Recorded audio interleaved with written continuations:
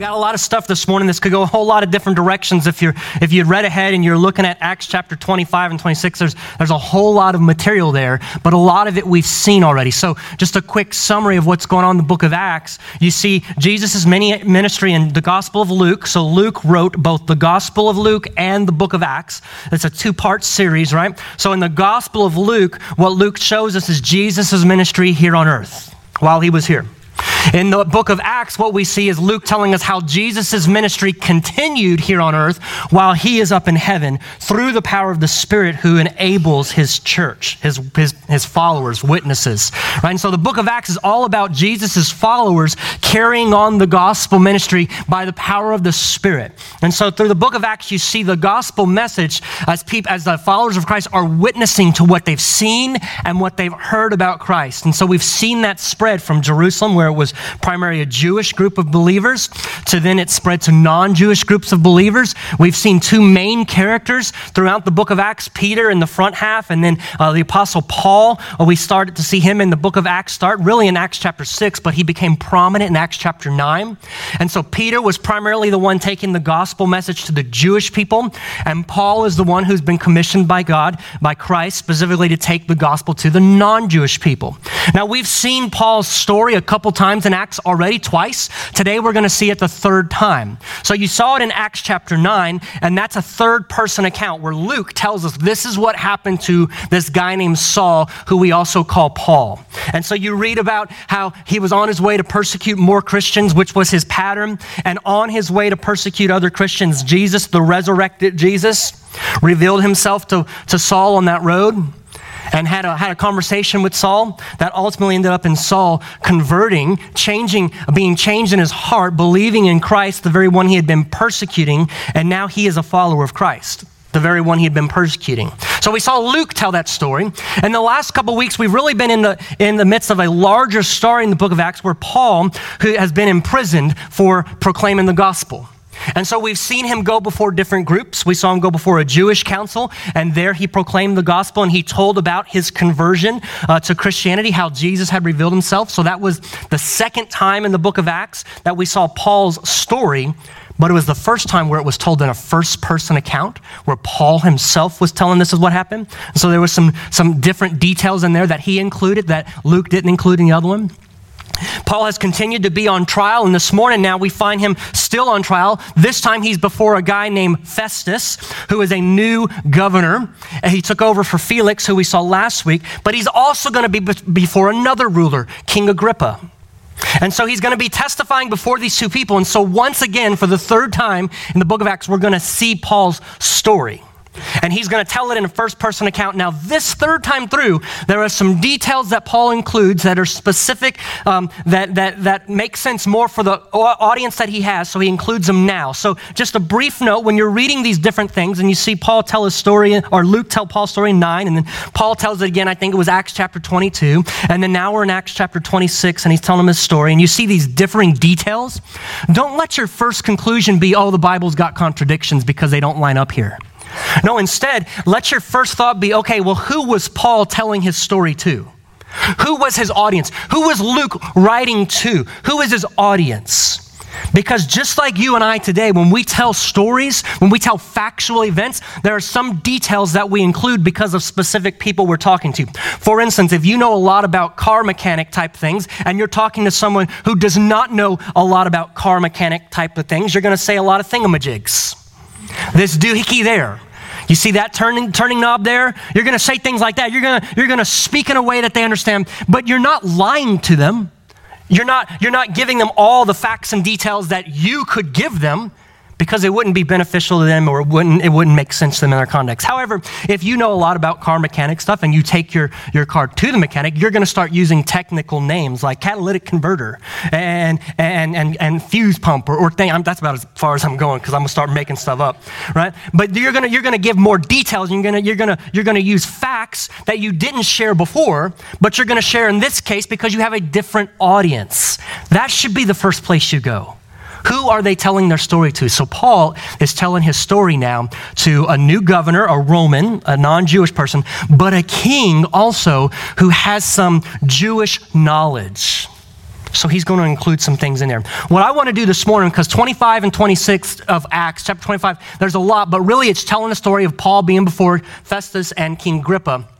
I want to zoom in on just a few verses in Acts chapter 26. And this morning's message, since we've looked at Paul's story a couple times already, what I want to do is pull out some of the things that are unique to this one. And I hope what it's going to do is help us see how Paul is shaped by the gospel.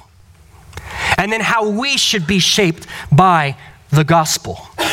And so, nothing fancy this morning. I don't have anything to help you remember except this. A person shaped by the gospel understands, and I'm going to give you a few things that we're going to pull out of these verses that a person who's shaped by the gospel understands.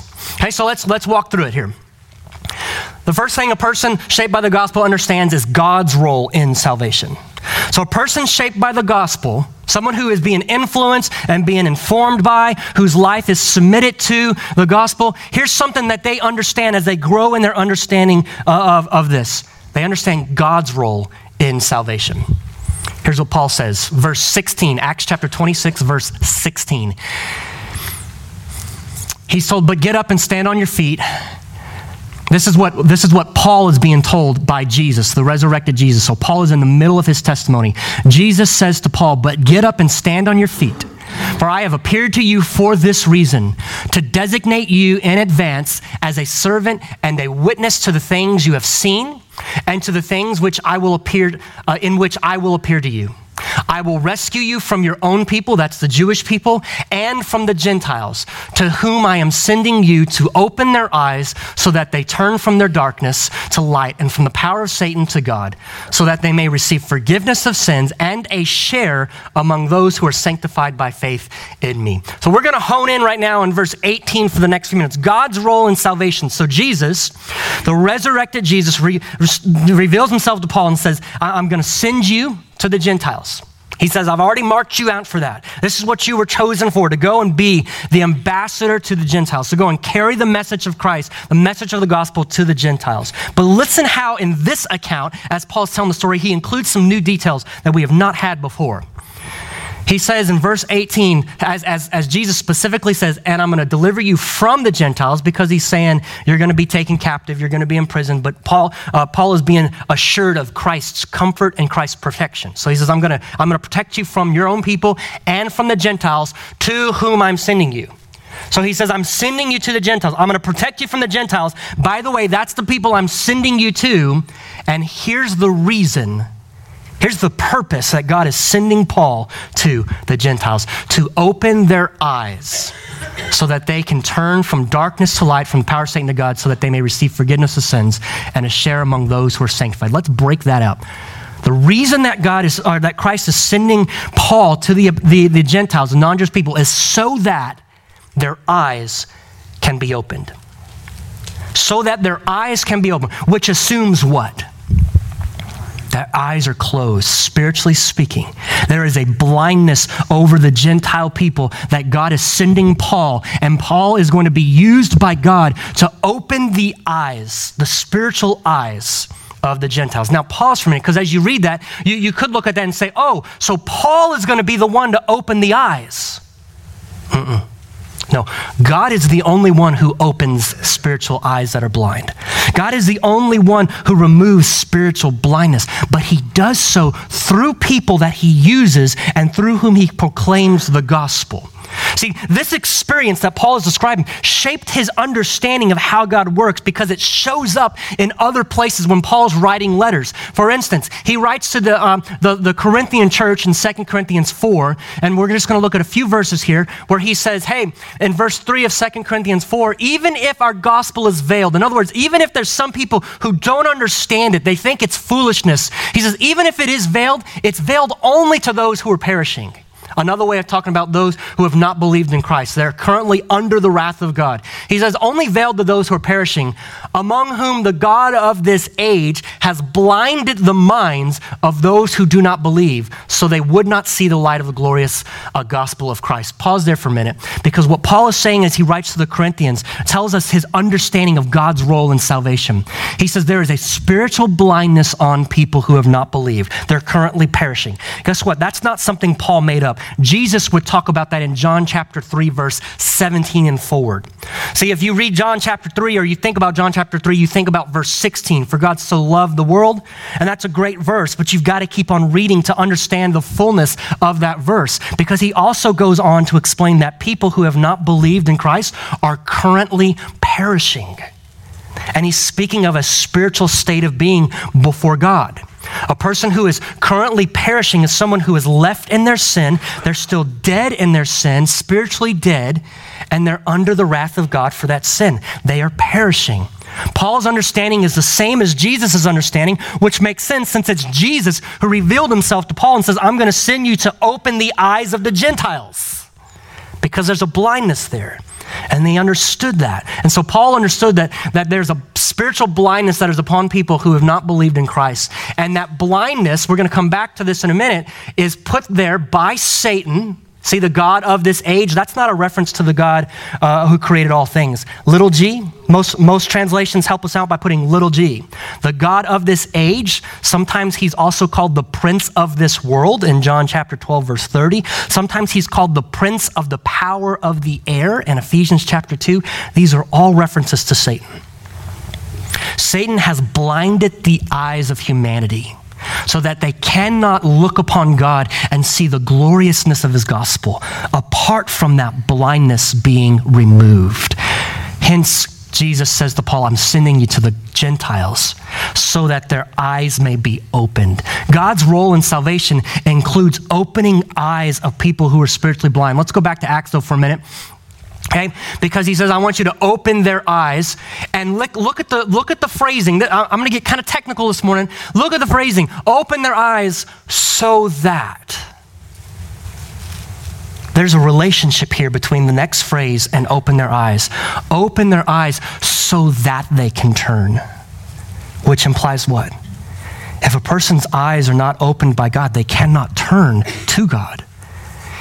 There is nothing in any person in and of yourself that will enable you to turn to God apart from God's grace being extended to you and to me. The eyes of a blind person must be open. Now pause for a minute, because you hear me talking about this and maybe you're thinking, well, that's an insulting way to talk about people who have not believed in Jesus. And first I want to say, I'm not making that phraseology up, okay? So first I'm pointing just what the scriptures say here. But two, you got to understand, think about a person who was born physically blind. A person who is born physically blind does not know anything about what light looks like, feels like. In fact, to them, darkness is not strange because they've never known light. But if a person who has been born blind physically has some way, is their eyes are open to where now they can see the light, now darkness becomes a strange thing. Darkness becomes something that is not the norm, should not be the way it is. That's how we are spiritually born. We are born spiritually blinded. And so a person who has not trusted in Christ, we don't know that we're in darkness. We don't know that the way that we're living is necessarily a strange way of living. It's an alien way of living. It's not the way that God intended, unless God in his grace helps us to see that by exposing that darkness with his light. There is a need for eyes to be opened. And so Paul, I'm sending you to open their eyes. So God is going to work through Paul. He's going to proclaim the message of the gospel, and God is going to open their eyes so that they can turn. Now, let's look at that next phrase. So they can turn from darkness to light and from the power of Satan to God. This turning that God is sending Paul to be used, the turning is repentance. See, because the people that Paul is going to are people who worship all kinds of other gods. They worship all kinds of gods that they've grown up knowing, worshiping. Idols are included in that. They worship those gods in ways that the true God does not need to be worshiped, is not appropriate to worship. And so he's going to them, and they're going to have to turn from worshiping the gods they grew up worshiping, and they're going to have to turn instead to God. Now, if that bothers you a little bit, let me just put before you one of the heroes of the Christian faith, Abraham. And let me just tell you that in the book of Deuteronomy, you can find out about Abraham that he was an idol worshiper in his land. Lived in the land of Babylon. Did nothing that we are told of to impress the true and living God. But while he was living his life worshiping those idols that he grew up worshiping, God revealed himself to Abraham and said, follow me. So listen, people have to turn from something, and in turning from something, they have to turn to something. And God is telling Paul, I'm going to send you so that their eyes may be opened and they may turn from darkness to light, from the power of Satan to God. There's a repentance that has to take place. Okay, now we're going to come back to that, and I'm going to hit on that a little bit more in a minute. But Paul, you're going to the Gentiles so that their eyes may be open so that they can turn. Okay, God's role in salvation. You cannot open spiritually blind eyes on your own. Nothing you can do, no persuasion that you can bring to the table, no debate that you can win. Even the way you live your life, as good and necessary as that is, none of that can open up a spiritually blind heart. You remember Lydia in Acts chapter 16? Gospel is presented to her, and the way that Luke describes her response is God opened her heart so that she could believe. Unless God opens a person's heart, they can't turn. Your role in salvation is not to change a heart. Your role in salvation is coming up in just a minute. But God is the one who opens the eyes, the spiritual eyes, so that people can turn.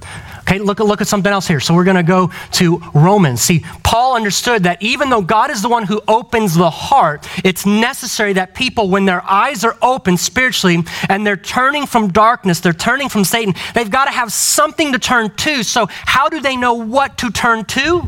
Romans 10, verse 14 and 17, Paul says this: how are they to call on the one they have not believed in? And how are they to believe in one they have not heard of? And how are they to hear without someone preaching to them? And how are they to preach unless they are sent? As it is written, how timely is the arrival of those who proclaim the good news. But not all have obeyed the good news. For Isaiah, the prophet, says, Lord, who has believed our report? Consequently, faith comes from what is heard. And what is heard comes through the preached word of Christ. So Paul understood God is the one who opens the eyes. But when their eyes are open, they have to have something to turn and believe upon. And that leads us to humanity's response to God's salvation. So God opens eyes. He uses people, followers of Christ usually, he uses people to bring the gospel message so that as their eyes are open, they can respond by repenting, by turning and believing in Christ. Here is humanity's response to God's salvation. Verse 19. And you saw a little bit of it in verse 18 when he says, so they can turn. Verse 19 says, therefore, King Agrippa, I was not disobedient to the heavenly vision, but I declared to those in Damascus first, and then to those in Jerusalem, and in all Judea, and to the Gentiles, here it is, that they should repent and turn to God, performing deeds consistent with repentance. What is humanity's response to God's salvation? When God opens the eyes of spiritually blind people, the response is you repent. You turn from whatever it is you're trusting in, the gods that you're worshiping, the things that you're placing all of your hope in to get you access to God. Whether it's I'm living this life and I'm hoping that I live well enough to tip the scales at the end. I'm not sure how I'm going to do, but I hope that I'm good enough to get further up in line. So maybe they're not full capacity by the time I get there. Well, whatever it is that you're placing your hope and your trust in, or not placing your hope and trust in, if you believe that this life is all there is and we cease to exist when we die, if you're at that spot, the response when God opens your eyes is, I turn from that and I turn to Christ. I trust in the gospel. I trust in Jesus' death and his resurrection on my behalf, but I'm getting ahead of myself because Paul's going to hit that too. God's role in salvation, opening spiritual eyes, removing veils, removing blinders, opening hearts so that people can respond. What is humanity's response? It's turning. It's repenting. Okay, but we're gonna go on because we're gonna camp on some of these other ones a little more too. A person who's shaped by the gospel also understands God's word regarding the gospel. Okay, here's what Paul says. Verse 22. I've experienced help from God to this day, and so I stand testifying to both small and great. Pause for a minute. Paul has found himself before governors, before rulers of different types. Now he's before a king. He's actually on his way to go stand before the emperor, Caesar. Paul says, I've found myself before people small and great. And God has helped me to this day. I've said nothing except that what the prophets and Moses said was going to happen. Specifically this, that the Christ was to suffer and be the first to rise from the dead, to proclaim light both to our people and to the Gentiles. So Paul has been saying this the whole time he's on trial. I am not saying anything new. Because the Jewish people are claiming that he's abandoning the law. The Jewish people are saying he's desecrating the temple. The Jewish people are saying he belongs to a cult. And he's saying, I'm not saying anything that they don't already know. See, Paul has kept pointing his accusers back to, I'm on trial for the resurrection. I'm on trial for the hope that I hold in the resurrection. Specifically, last week he said the resurrection of Christ. Okay, but here's the thing. Paul has continuously pointed them back and said, this is what's in the prophets and in Moses. Now, the way we would sum that up today is, this is what's in the Old Testament. When they spoke about Moses and the prophets, that was a way to sum up all the writings of what we call today the Old Testament. Okay, now they didn't have the New Testament. Why? Because they were living it, right? It was being written to them as they were living it. So they didn't have the New Testament scriptures. They might have had a few letters by this point, right? But they didn't have what you and I have, a Bible that has two parts, an Old Testament and a New Testament, 66 books. They didn't have that. So when they reference the scriptures, a lot of times what they're referencing is the Old Testament scriptures as we know them. When they say things like that according to Moses and the prophets, he's saying according to all of the writings, which includes Moses, who wrote the first 5 books of the Bible, right, the Pentateuch. It includes what they call the prophets, which includes what we call the prophets. But also that was a way of summing up everything in between, which includes the historical writings, which includes the Psalms and Proverbs and all the poetry. So they would sum it up by saying all the scriptures, and that's what Paul's saying. He's saying, I'm just proclaiming what the prophets and Moses said. Now remember, he's in this room before King Agrippa and Festus, and there's a crowd also in there, many of them Jews. So these Jews are hearing Paul say, I'm proclaiming what's in the scriptures that they all read. Moses talked about this, and here's specifically what Moses and the prophets talked about. This is very specific. He says that the Christ, the Messiah, that's the one that God had promised would come. That's the one all the Jewish people are looking for.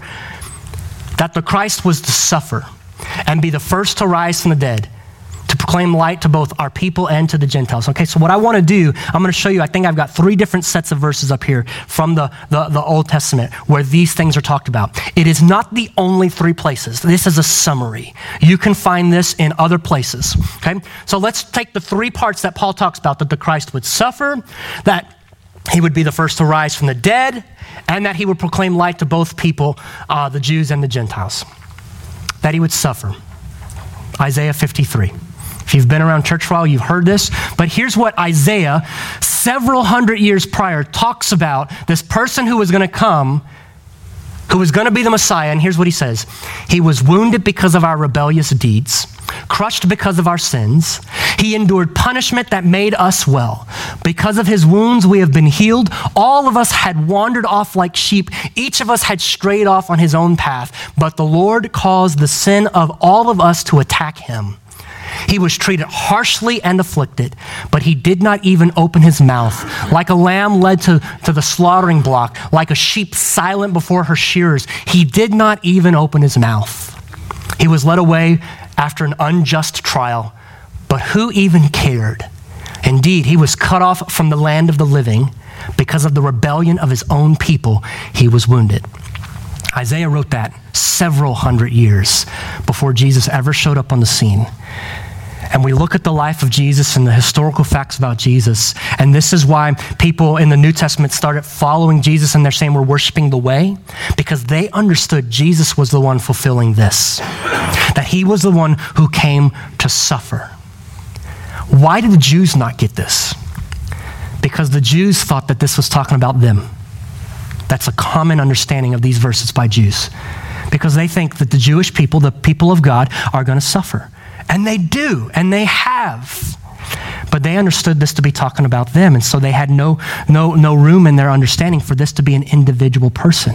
And so when an individual person shows up on the scene doing all these things, fulfilling all these things, they don't see that. But here's the thing. Jesus came to be the true and right Israel. See, God's people Israel failed. God's people Israel, they were supposed to be used by God to bring the light to the nations. God's plan, as he revealed it through Abraham, was, I'm going to bless all the nations of the earth through you. And then God narrowed down who he was going to work through in the Old Testament. Abraham, through Isaac, through Jacob. And that people became known as the people of Israel. And God was going to work through them, and as they related to God rightly and God related with them, all the nations would be able to see that, and they would be used by God to bring the nations to God. God had always planned on bringing all kinds of people into his kingdom, not just Jewish people. But the Jewish people continuously rebelled. The Jewish people continuously rejected God. But God's plan was not thwarted. You see, because there was still one coming who was going to be the one who fulfilled all of the promises, all of the covenants. Jesus was the true Israel. He comes and he fulfills everything that God promised to the nation of Israel. So that then now, through Jesus, God carries on the promise of Abraham to bless all the nations of the earth. That's how this is fulfilled through Christ. And so the Jewish people don't see that, though. But why don't they see that? Remember what we looked at first? Because there's a spiritual blindness there. In fact, Paul, again, in Romans chapter 11, though, will talk about how specifically the Jewish people, there has been a temporary, partial hardening of the Jewish people's hearts until the time of the Gentiles is complete. There is a spiritual blindness there that keeps them from seeing and understanding that this scripture points to the one that they crucified. Okay, so the Christ must suffer. Paul says, I've been talking about what Moses and the prophets have said. Here's one example, the Christ must suffer. Okay, there's others. But here, let's go on. What about the resurrection? Did the Old Testament that we know of speak of the resurrection? Yes. Now, I'm going to give you an example in Daniel, but there's also examples in the first 5 books where Moses was. In fact, Jesus appeals to Exodus, and he says, he appeals to the spot where God reveals himself to Moses through the burning bush, and Moses says, well, who should I tell him sent me when he was going to Pharaoh? And God says, tell him I am sent you. And he talks about God's name being, I am the God of your fathers, Abraham, Isaac, and Jacob. Not I was the God, I am the God. You can't be a God to someone who's dead. Okay? That's where Jesus appeals to. Right? But here's Daniel. This is very clear. Daniel, chapter 12. At that time, Michael, the great prince who watches over your people, will rise. That's Michael the archangel. There will be a time of distress, unlike any other from the nation's beginning, the nation of Israel, up to that time. But at that time, your own people, all those whose names are found written in the book, will escape. Look at it, verse 2. Many of those who sleep, that's a way of speaking kindly about people who have died. Many of those who sleep in the dusty ground will awake.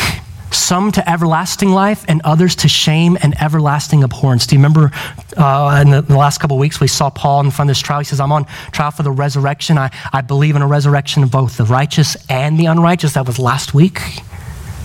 He's pulling it from places like this, the book of Daniel. Okay, that's the Christ will resurrect. He will rise. What about he'll be a light to the nations? This is Isaiah 42, 1 through 7, but we're going to skip verses 2 through 4 for the sake of just time and space. He starts out in Isaiah 42, verse 1. Here is my servant whom I support, my chosen one in whom I take pleasure. I have placed my spirit on him. He will make just decrees for the nations. Now that is a reference to the Messiah that is to come. Jewish people today will read that and they'll say that's a reference to the nation of Israel. And they would call themselves God's son. Okay, but that's by speaking of the Messiah. He goes on speaking of this one who is to come. Verse 5, this is what the true God, the Lord, says. The one who created the sky and sketched it out, the one who fashioned the earth and everything that lives on it, the one who gives breath to the people on it and life to those who live on it. I, the Lord, officially commission you. I take hold of your hand, I protect you and make you a covenant mediator. He's speaking of the new covenant for people, and to a light to the nations. Remember what Paul said? And then look at verse 7, because this goes back to the first part of what we looked at. To open blind eyes, to release prisoners from dungeons, those who live in darkness from prisons. Paul's theology is built right off the Old Testament. He's not making things up. He's not making anything new. Instead, through Christ, what Christ does for us, he fulfills the law. meets all the righteous requirement of the law. And then he helps opens our eyes to understand how all of that points to him.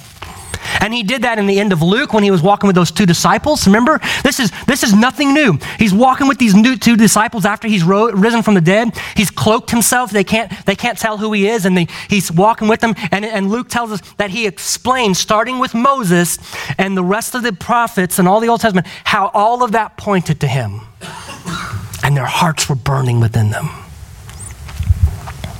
A person who is shaped by the gospel understands God's role in salvation. They understand humanity's response in salvation. And they understand God's word. That's what we're looking at here, God's word regarding the gospel.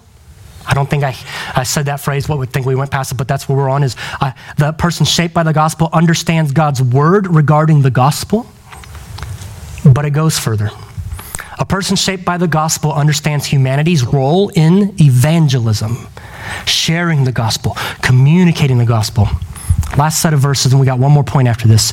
Do you believe the prophets, Paul says to King Agrippa? I know that you believe. Agrippa said to Paul, in such a short time, are you persuading me to become a Christian? Paul replied, I pray to God that whether in a short or a long time, not only you, but also all those who are listening to me today could become such as I am, except for these chains. He's saying, I want you to become a Christian. Yes. Okay, so here's humanity's role in evangelism, okay? Because none of this, understanding God's role to open up hearts, understanding humanity's response to repent, understanding the gospel, the word of God regarding the gospel, none of that gives us the excuse to be lazy in evangelism. Scriptures don't teach that, and good theology doesn't allow for that. Instead, it drives you and motivates you to share the gospel. Because when you have seen that living in darkness is strange and the light has illumined the darkness and opened your eyes and sets you free from the power of Satan and instead puts you under God, why wouldn't you want others to know that same freedom? If you don't have that drive, do you know that freedom? Here's humanity's role in evangelism, to proclaim it. And we've seen it riddled throughout these verses. Romans 10 talked about it. How can they believe unless they hear? How can they hear unless someone proclaims it? God in his wisdom has chosen to use people, usually his followers, but not always, use people to proclaim the gospel, to tell of what God has done through Christ so that people, when their eyes are open, have something to turn and believe in. He says, I want you all to be like me. So Paul has been proclaiming the gospel. That's humanity's role in evangelism.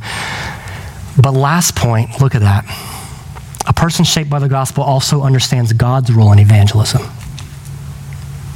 Paul says, I pray to God that whether in a short or a long time. You know what undergirds a statement like that? I have no control over the timing. I can't force you into the kingdom of God. I can't manipulate you to get your heart changed, whether it's a short time or a long time. Listen, when we talk about urgency in evangelism, it's not necessarily only tied to timing. It's time to result. It's tied to result. I pray that whether in a short or a long time, Paul is trusting the sovereignty of God. God is the one who controls the timing here. It's out of Paul's hands. He gets that. But the urgency comes in, I want you all to be like me except for the chains that I'm currently in. That's the urgency of evangelism, that I long and I desire to see you like I am, set free from darkness, set free from the power of Satan. That's the urgency. But what happens is we've left that kind of to the side and we've elevated timing. And what happens when you elevate timing is you start trying to figure out how to get people to respond. And you can't. Our role is not to get people to respond. Our role is to put the gospel before them so that when God opens their hearts, they have something to turn to and believe in. That's it. And so what happens is when we elevate our role in evangelism and we think we have more control than we do, we start manipulating environments and we start singing 15 verses of Just As I Am until someone actually comes up.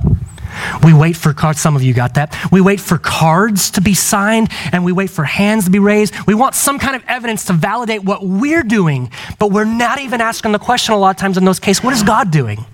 Listen, God can work through all of those ways. He could call someone on the 15th verse or the 15th round of the last verse. He could do that. And he probably has done that, just to spite humanity. But the key is, it's not up to you and me. Our role in evangelism is to proclaim the gospel, to be faithful to put it out there, to carry it with urgency, yes.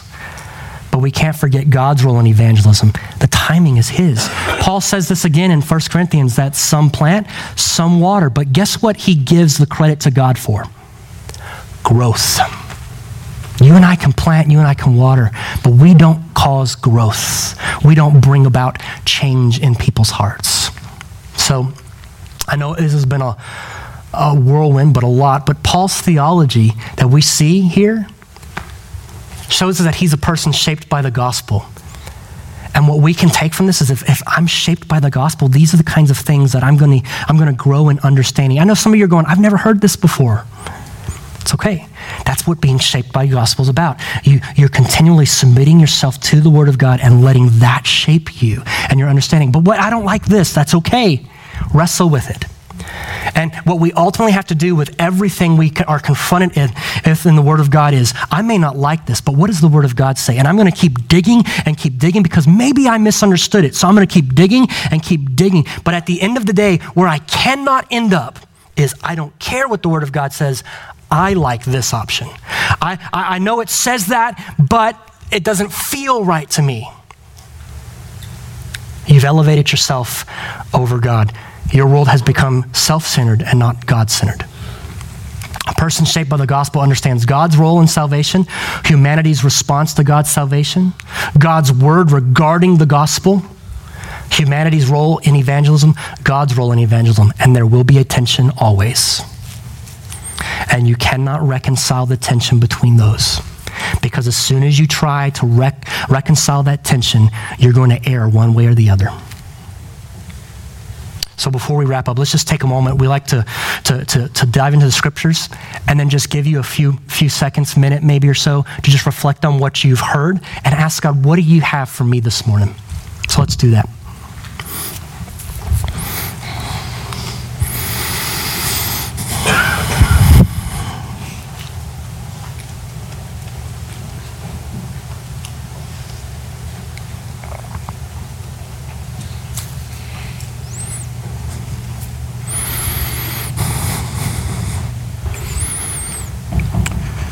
God, as I consider the way that you work in salvation, I start with first my own experience and I think, God, why? I'm not even deserving, so why? I mean, as I think about who I am and as I grow in, even in your grace, God, I'm still aware of all the sin that lurks within me and I think, why? Why me? I'm so still undeserving. And yet, God, there's places in the scriptures and there's people like Paul who help us to understand how you work in our lives. And when I see that, God, I'm just drawn to be more awe-inspired by who you are, because then the question of why me is just met with how great. That God, I'm so undeserving. Every one of us so undeserving. And yet, God, you have moved in your grace toward us. That God, were you not to move in your grace toward us, we would still be left in our sinfulness, still be left in our blindness, still be left dead in our trespasses and sin, still be left in the power of Satan, still be in darkness. And yet you moved toward us in your grace, removing, and you remove those blinders and those veils so that as the light, your light exposes the darkness, we see you for who you truly are. And the gloriousness of the gospel through Christ and the hope that is offered to sinful people. And we respond by turning from that which we've trusted in, that which we've lived enslaved to, and we instead turn to you. And there we find you. Loving Father. You've not swept sin under the rug, you've dealt with it so that we can come fully into the family of God and be called sons, be called daughters. You take us out of the domain of darkness and transfer us into the kingdom of your beloved Son, Jesus. You do all of this, God, and we've not earned it. You do all of this, and it's not like we were impressive to you. How can sinful people, created beings, be impressive to the very God who created them? The very God who is untouched by sin. You're so good. And then, God, as I think about your wisdom, how you allow us to be a part of what you're doing by sharing with others what you've done in our lives, what you've done in this world and continue to do.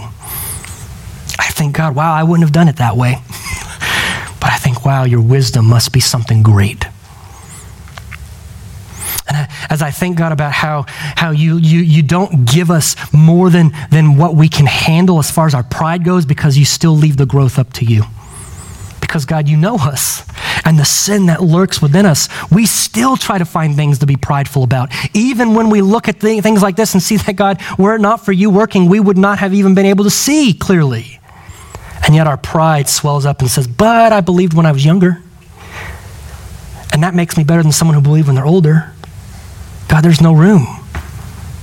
There's no room for any of that because it's grace. And so, God, this morning, there might be some here who this is all new to them, or maybe it's not, but maybe this morning they're hearing it and it's making sense for the first time in a way that it's never made sense before.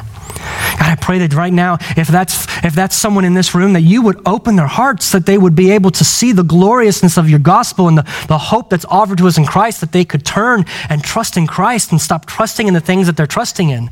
God, give them that new life that you promise us. Make them new. Give them a hope and a desire for you that they've never had before.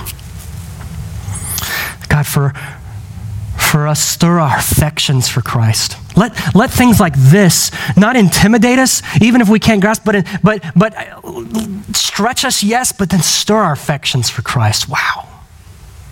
That we would not be unmoved when we consider how you work and how you move. Shape our lives with your truth, with your word, with your gospel. Let our lives be ones marked by that. And let us be a church marked by that. So God, as we depart from here, would you let that ring true in our lives and shine so evident that we are not people of darkness, but people of light. I pray that in Christ's name. Amen. Amen. See you guys next week.